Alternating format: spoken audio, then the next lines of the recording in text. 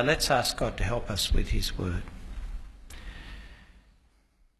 Merciful God, our Heavenly Father, help us to be those tonight who know the good work of your word in our lives. People who hear and understand, who see and perceive, and come to trust your Son Jesus as our Saviour. And gracious Father, we do pray that through the teaching, rebuke, correction and training of your word, we would be equipped to live as his followers, doing the good you have prepared for us to do. And help me to speak your word truthfully and clearly as I ought. In Jesus' name, amen.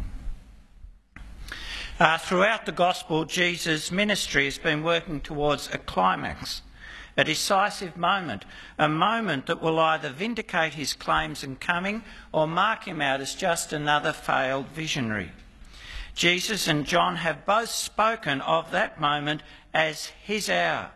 The hour we've been repeatedly told up to this point has not yet come. But in these last few chapters of John, we have felt that moment draw closer as Jesus' signs and teaching have made dealing with his claims increasingly unavoidable, as we have seen opposition to Jesus grow and become more determined, and as we've heard the rapturous cries of the crowds greeting him as king on his entry into Jerusalem. Now, prompted by the desire of the Greeks to come to him, Jesus says that this decisive moment has arrived. The hour has come for the Son of Man to be glorified. The hour has come. That is my time. For Jesus is referring to himself when he speaks of the Son of Man. My time to be glorified has arrived. And for someone who was familiar with the prophecy of Daniel 7, which speaks of the Son of Man, if you'd been familiar with that, when you heard Jesus say that, your heart would leap.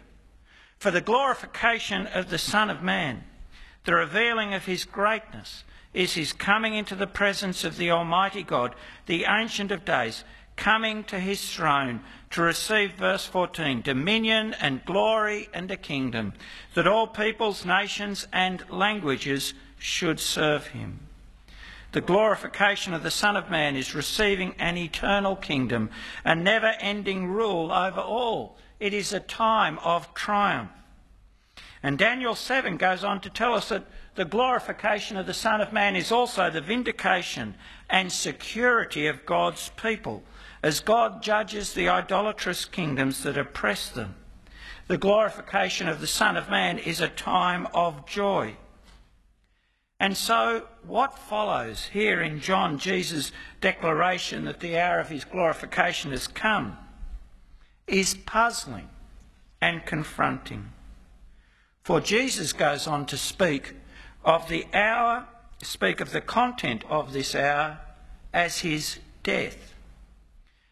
And in the light of that, to speak of the struggle of this hour, as well as the outcome of his hour and what that will mean for his followers in the world.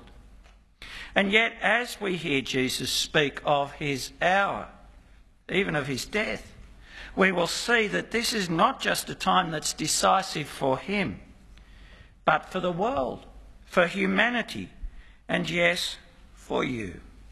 Jesus' hour, the hour of his glorification, is the decisive moment in history, in our lives. The decisive moment for each one of us here. The hour has come, says Jesus, for the Son of Man to be glorified. Truly, truly, I say to you, unless a grain of wheat falls into the earth and dies, it remains alone. But if it dies, it bears much fruit. Whoever loves his life loses it, and whoever hates his life in this world will keep it for eternal life. Jesus speaks of glorification and then immediately speaks of death, of losing his life. But the content of his hour, he says, will be fruitful death. The death of the seed that bears much fruit, like the wheat seed that's sown one seed and then gives rise to the plant with 100 seeds. Now, Jesus has spoken before in the gospel of his death as the source of life for others. He said he is like the serpent in the wilderness, lifted up to give eternal life to all who trust him. He said he's the living bread that's come down from heaven. And the bread, he says, that I will give for the life of the world is my flesh. Jesus continues to the end, convinced that his death is purposeful and life-giving. And his death, he says, will embody what is true for all in this world, a world which in John is understood as human society united in its rebellion against God. Whoever loves his life loses it, he says, and whoever hates his life in this world will keep it for eternal life. And that is a truth that those who would serve him, that is, be his subjects in the eternal kingdom of the glorified Son of Man, must embrace. If anyone serves me, he must follow me, and where I am, there will my servant be also. If anyone serves me, the Father will honour him. To serve Jesus, we must follow him. There is no other way of belonging to the eternal kingdom, of knowing the eternal peace and secure well-being of those who live with the Son as their King. Now, sitting here tonight, maybe you come to church often, ask yourself, have you got used to this kind of talk? Or do you still feel how strange it is? How strange to claim to save by dying. A dead leader is usually a useless leader. A dead leader is powerless to keep any of his promises. How can Jesus be confident his death will bring life, not just inspire people as a martyr's death may, but bring the never-ending life of the age to come, a new life, eternal life? And how strange Jesus' call is. We love our lives. We want to hold on to them and enhance and enrich them. But Jesus calls us to hate them in this world, to hate the life we live in a society shaped by its love of self and rejection of God, and to instead follow him in loving God and dying to do God's will. How can Jesus be confident that our dying to follow him is the way to live? Yet Jesus is confident, because as we've seen in the gospel, he's confident of his relationship with the Father, with God, that he is sent from the Father, doing even in death, as we'll see, the Father's will. That confidence is seen in what he promises those who serve him. Where I am, he says, there will my servant be also. If anyone serves me, the Father will honour him. The glorious Son of Man is in the presence of God, and those who serve Jesus will be there with him. In fact, he says the Father, the Almighty God, will honour him. The content of Jesus' hour of his glorification strangely focuses on a fruitful death, his death which determines the character of our following him. And that focus on his death means that this is not an easy hour. Jesus may be confident of the outcome, but death is a hard thing for any human to contemplate. All we know as humans is life. That is all the embodied Jesus has experienced. But now he contemplates death, death on a cross, death which is humiliation, shame, and pain. Now is my soul troubled, and what shall I say? Father, save me from this hour. No one wants to embrace suffering and shame. And so as he does in the Garden of Gethsemane, Jesus expresses his natural longing to live, to come to his throne in some other way. Father, save me from this hour. But he chooses to end his life as he has lived it, seeking the Father's will. As he came down from heaven to do the Father's will and bring glory to the Father by doing his will, So here Jesus commits himself to doing that will to the end. And so prays, Father, glorify your name. Jesus is both entrusting himself to the Father in obedience and revealing the desire which has directed his whole life. Jesus wants the Father, God, to show himself to be the one whom he has revealed himself to be, to vindicate his revelation of himself in his word to his people, because God's name, the Father's name, is his revelation of himself. Jesus wants God to spread abroad his fame so that all might see and acknowledge the truth about the living God, his glorious reality. This is a prayer that in the events that follow in the gospel, the Father will show himself to be just and holy, to be the one who has life in himself, the only judge and saviour, the Almighty. This is a prayer that the Father will be faithful to his promises, his promise to exalt his faithful one, his Son, his Christ, as the ruler and judge of the nations, the shepherd and saviour of his people, the one who brings and gives the Spirit, the life of the age to come. You see, unlike Adam, who loved self above God, Jesus, the Son, loves the Father above himself, loves the Father with his whole being. Unlike Adam, who based his action on God not keeping his word, you will not die, the Son stakes everything on the truthfulness of God's word. At this climactic moment that will determine forever whether his life is a lie and a failure or true and glorious, Jesus does not pray for himself. He prays, Father, glorify your name. And in response, a voice comes from heaven. I have glorified it. God has glorified himself in the words and deeds of the Son throughout his ministry, which revealed the glory of God. And the Father says, I will glorify it again in the unlikely events that follow, in the Son being lifted up on the cross through betrayal and envy and cruelty, through lies and hatred. The Father will show himself to be glorious, reveal the truth of his great name. But this voice, heard indistinctly by the crowds, was not for Jesus, but for them and for us. You see, Jesus doesn't doubt the Father's commitment or character. This voice is to help Jesus' hearers and us see that what follows, the arrest, the trial, the crucifixion, as well as the resurrection, is the Father's glory being revealed in the obedience of the Son, and not some failure or error or accident.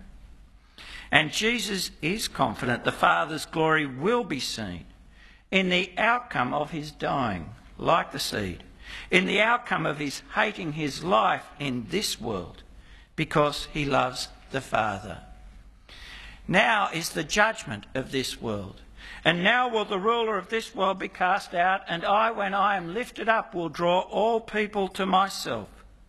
He said this to show by what kind of death he was going to die.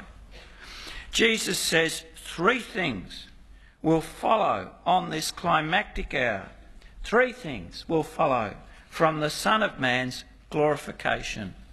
Firstly, the judgment of this world, humanity organised in rebellion against God.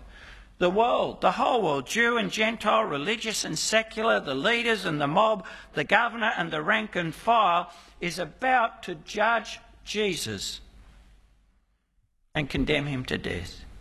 Humanity, united in its rejection of God and his rule through his word, is about to condemn God come amongst them. And in that act, in their judgment on Jesus, they will be judged. The rebellion of humanity against its Creator will be exposed for what it is, as bringing death, not life, embracing hate, not love, injustice, not justice. Whatever rebellious humanity claims of its wisdom or goodness or might in defiance of their God will be seen as a lie. And in their judgment on Jesus, the world will be declared a failure, for their judgment will be seen to be powerless and unable to overturn God's judgment. You see, the Son will live where the world declared death. The Son will rule where the world declared him to be nothing. The Son will be glorious where they shamed him. The Son, even in his death, will be the powerful and effective saviour of his people, where the world declared him to be so powerless he could not even save himself. Now remember this.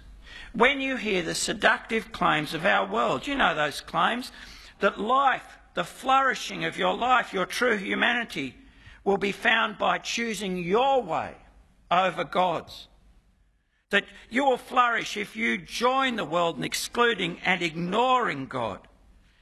Whether that's to pursue your sexual desire or your desire for money or power or whatever. When you hear that claim, remember the cross and the judgment of the world once and for all in the lifting up of the Son of Man. And secondly, this hour of glorification will mean the casting out of the ruler of this world. The devil is described in John as the ruler of this world because he is the one who keeps all in the slavery of sin and directs the world through his lie. You will not die. God won't keep his word. You can be like God. But now the devil is deposed and dethroned. Those who were his captives will be freed by the cross, and all authority in heaven and earth given to the Son. So the devil will not be able to hold people in death anymore or tyrannise them with its fear. For life and immortality are brought to light by the death, rising and exaltation of the Son Jesus. And the devil's accusations against Jesus' people, parading their sin and demanding their condemnation, will now have no power, for Jesus has died for their sins and covered over their offence with his blood. I hope you know that, if you're a believer, that the devil has been cast out and nothing will separate you from the love of your God, because Jesus has been exalted. And of course the Son of Man, the Son Jesus, lifted up on the cross and through the cross exalted as the living Saviour, will, he says, draw all people to himself. Jesus will not be able to be ignored by any. Even those who dismiss him in this life will one day face him. He will continue to be the central issue for the outcome of every life and for every society. And he will save all those, whatever their race or language or culture, who come to him drawn by the Father. He can do this because in being lifted up in his death, he has taken away the sins of the world. And is exalted to the Father's right hand, he has authority to judge and to forgive all who turn to him. And remember, Jesus is not speaking these words when the Christian gospel has spread around the world. Jesus is speaking in a backwater of an ancient empire before he dies a death of shame that most would want to forget. And John is not writing when the Christian faith was anything other than a small missionary movement. Yet Jesus says, I, when I am lifted up, will draw all people to myself. Look around. Look around our world. All people trust Jesus. Actually, look around this room. People from so many different cultures and countries. There is Jesus, about to be abandoned by all. Speaking of his death, who was right? Jesus. How could he know? Well, it wasn't from the zeitgeist, the consensus of opinion. The crowd is just confused. Who is this Son of Man, they say? Well, Jesus could be confident of the outcome because he knew his being lifted up on the cross was not some plan B. not some plan B, the result of the failure of his ministry to win support, to win over his critics. I mean, at this point in the gospel story, you could think that, couldn't you? That Jesus is just about to pay the price for his dismal failure, the failure of his ministry that had not won over the powerful and influential, not even won over the majority of people. The gospel is brutally honest, verse 37. Though he had done so many signs before them, they still did not believe in him. But that unbelief, John tells us, is not failure, but fulfilment. It was prophesied, verse 38, and it happened so that the word God had spoken in Isaiah 53, about 800 years before, would be fulfilled. John, in verse 38, quotes Isaiah 53:1. Lord, who has believed what he heard from us? To whom has the arm of the Lord been revealed?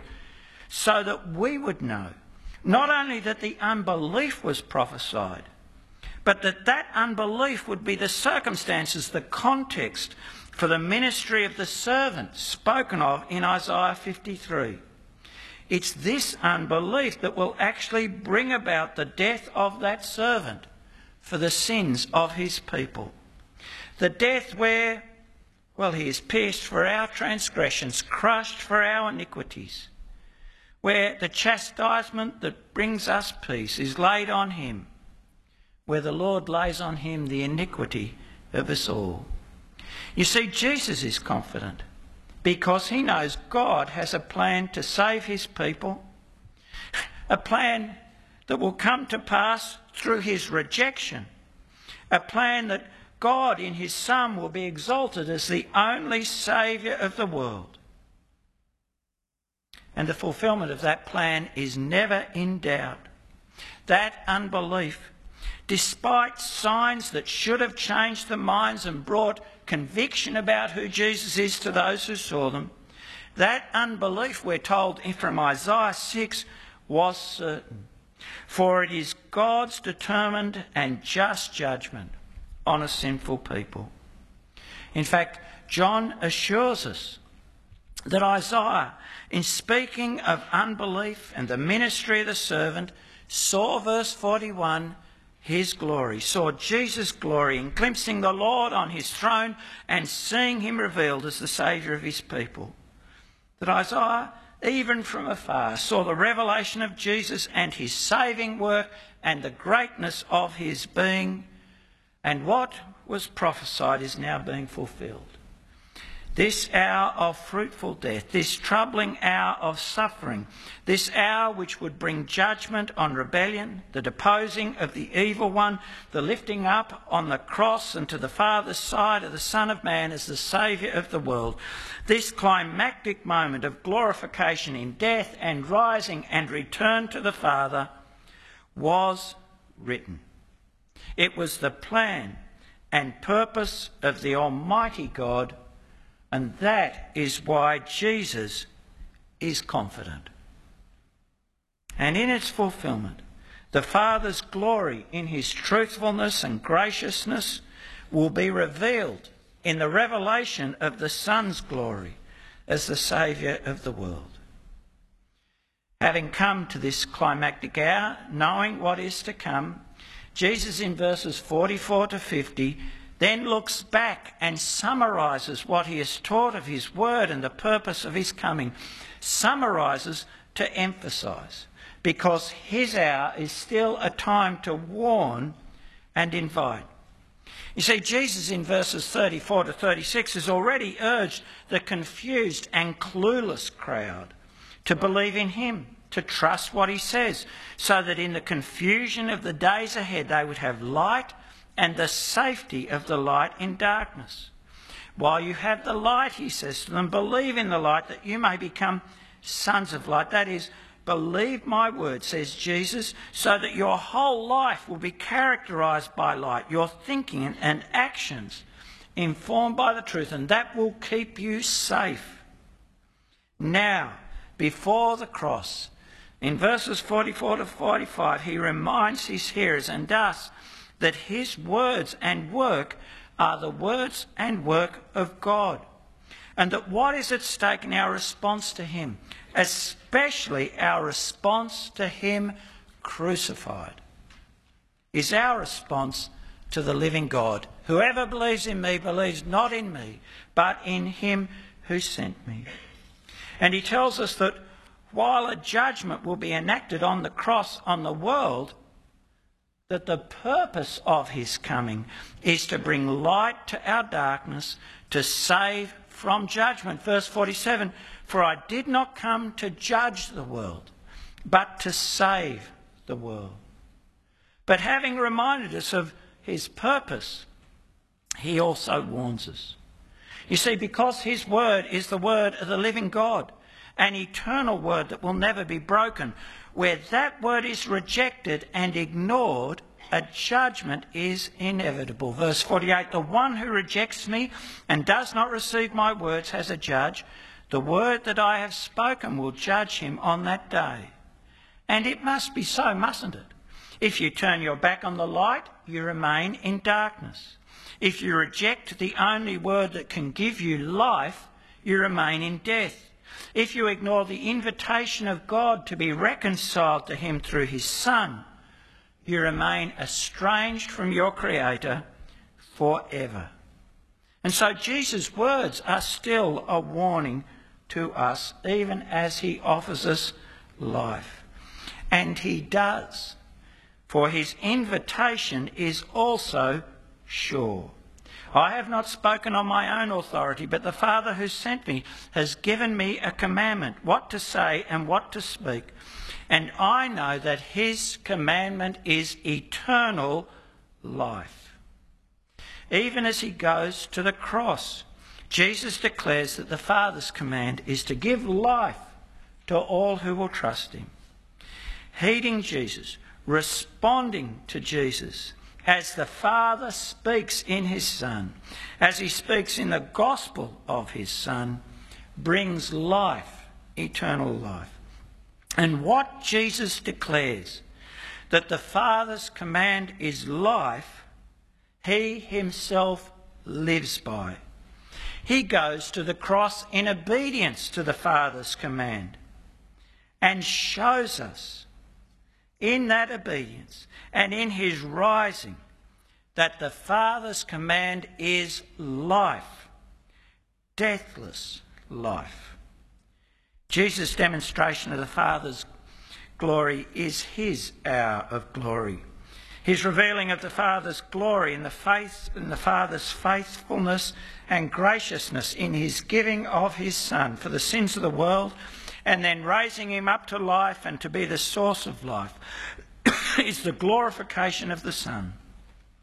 And the glorification of the Son gives clarity to the response we should make to Jesus, gives certainty to his promise, and gives urgency to the invitation and warning Jesus speaks here. Jesus speaks to you. His glorification gives clarity to the response we should make to Jesus, for nothing less than following Jesus in giving all to do the Father's will is an adequate response to Jesus, the glorified Son of Man. You see, there are other responses. There's actually a believing in Jesus, which is no response at all. We see that. Verses 42 to 43.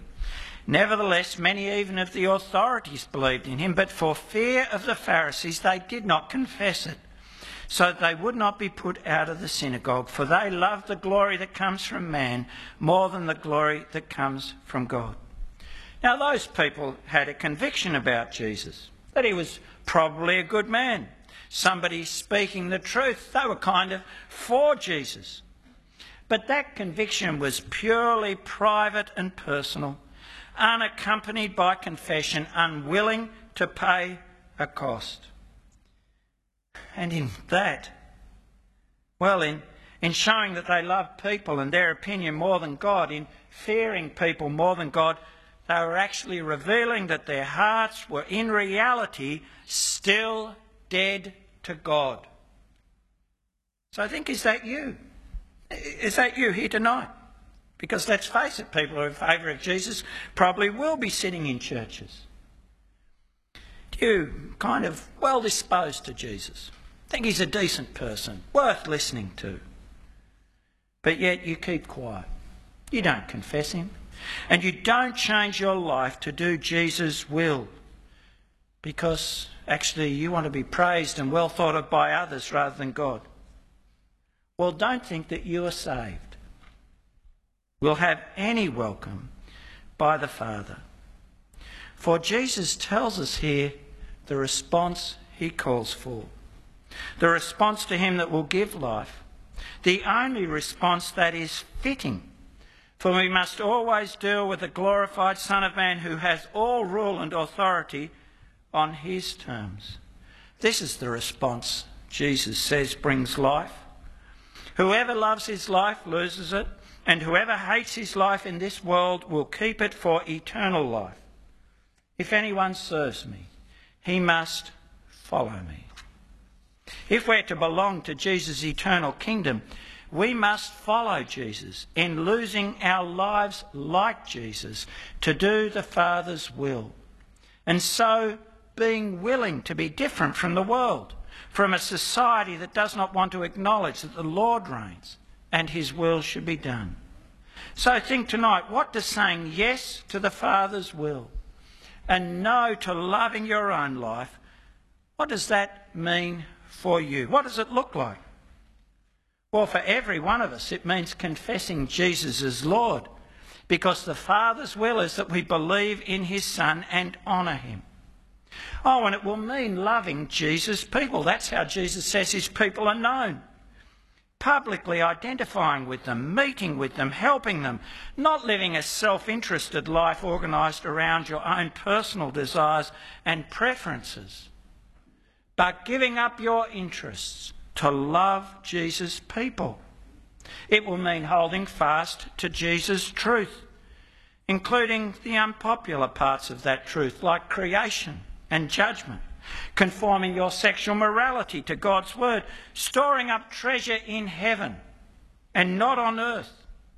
Oh yes, and like your Lord, continuing to invite others to trust Jesus and warn them of the consequences of ignoring him.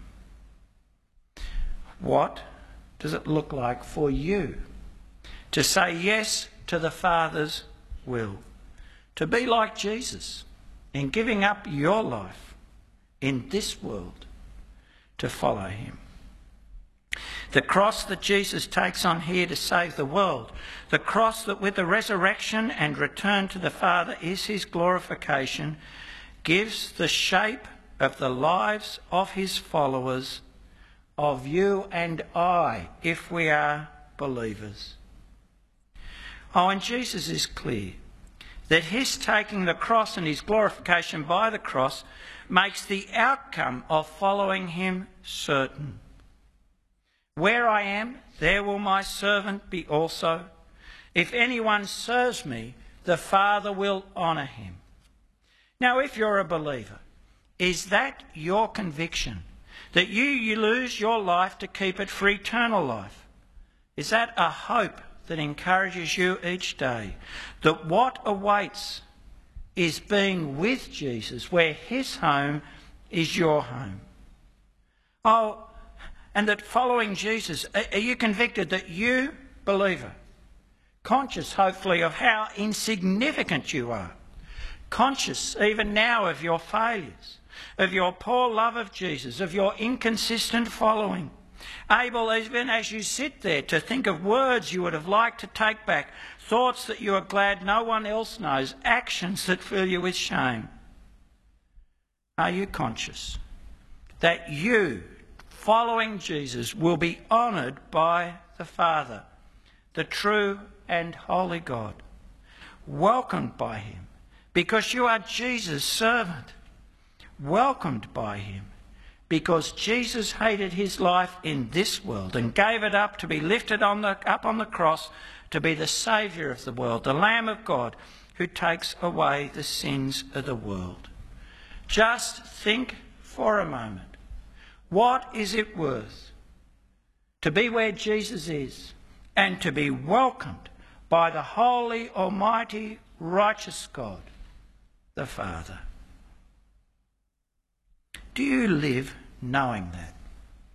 That your small daily denials, saying no to self and yes to doing Jesus' will because he is your loving Lord, do you live knowing that your small daily denials will mean you will be with your Saviour and honoured by the Father? Isn't that a good reason to persevere in saying no to self and yes to Jesus? Isn't that a good reason to pray every morning for grace to say in all things, not my will, but yours be done? And at evening to give thanks that the glorified Son of Man is your Lord. This hour of the Son's glorification gives clarity and certainty, and yes, it gives urgency. Jesus' glorification gives urgency to the warning and invitation that he is still making the exalted Son through his gospel. Jesus came to save, and we share a message of salvation, not condemnation, a message that says the gracious Lord will forgive and give life to all who turn and confess him Lord. But like our Lord, we must also warn that to ignore or reject this saving word is to be condemned justly with the world, for it is to continue to rebel. It's to continue to choose death over life, to choose the lie about God and ourselves over the truth. It's to continue to choose love of self over love of our good and almighty Creator. Now, not one of us knows the time of Jesus' return or of our death, the hour of our meeting our Judge. So Jesus' invitation to you is urgent, and it is sure. I know, says our Lord, that his commandment is eternal life. Now is the time to heed God's command and believe in his exalted Son, Jesus. To believe not the private, afraid of what others will think, toying with Jesus. No, to believe with the believing he calls for, dying to all the sins that hold you back, your pride, your desire, your greed, and confessing Jesus as Lord before all, and following him, living to do his will, whatever the cost in this life. Dying to all and following him because you trust him, that where he is, you will be forever. And you know that in this hour of death and rising, he is, Jesus is, the glorious Son of Man, the ruler over all, the Saviour of the world, and your Saviour, as you trust and follow. Let's pray. Our gracious Heavenly Father, in your great mercy, we pray that you would convict us of the Son's glory in his being lifted up on the cross, in his being raised from the dead, and in his returning to you, his Father, to reign at your right hand forever. And we pray, convicted of his glory, we would heed his call, and we would be those who hate our lives in this life, to keep them for eternal life. Help us to be those who follow, who listen to Jesus, who trust him, and who do what he says, dying to ourselves, to do your good and gracious will. And gracious Father, we pray, help us to persevere in that, knowing the certainty of the Son's promise, that where he is exalted in your presence, so will his servants be, and that you, the Almighty God, will welcome us into your presence and give us life forever. Please, we pray, keep us in this faith, in this hope, and in this love. Amen.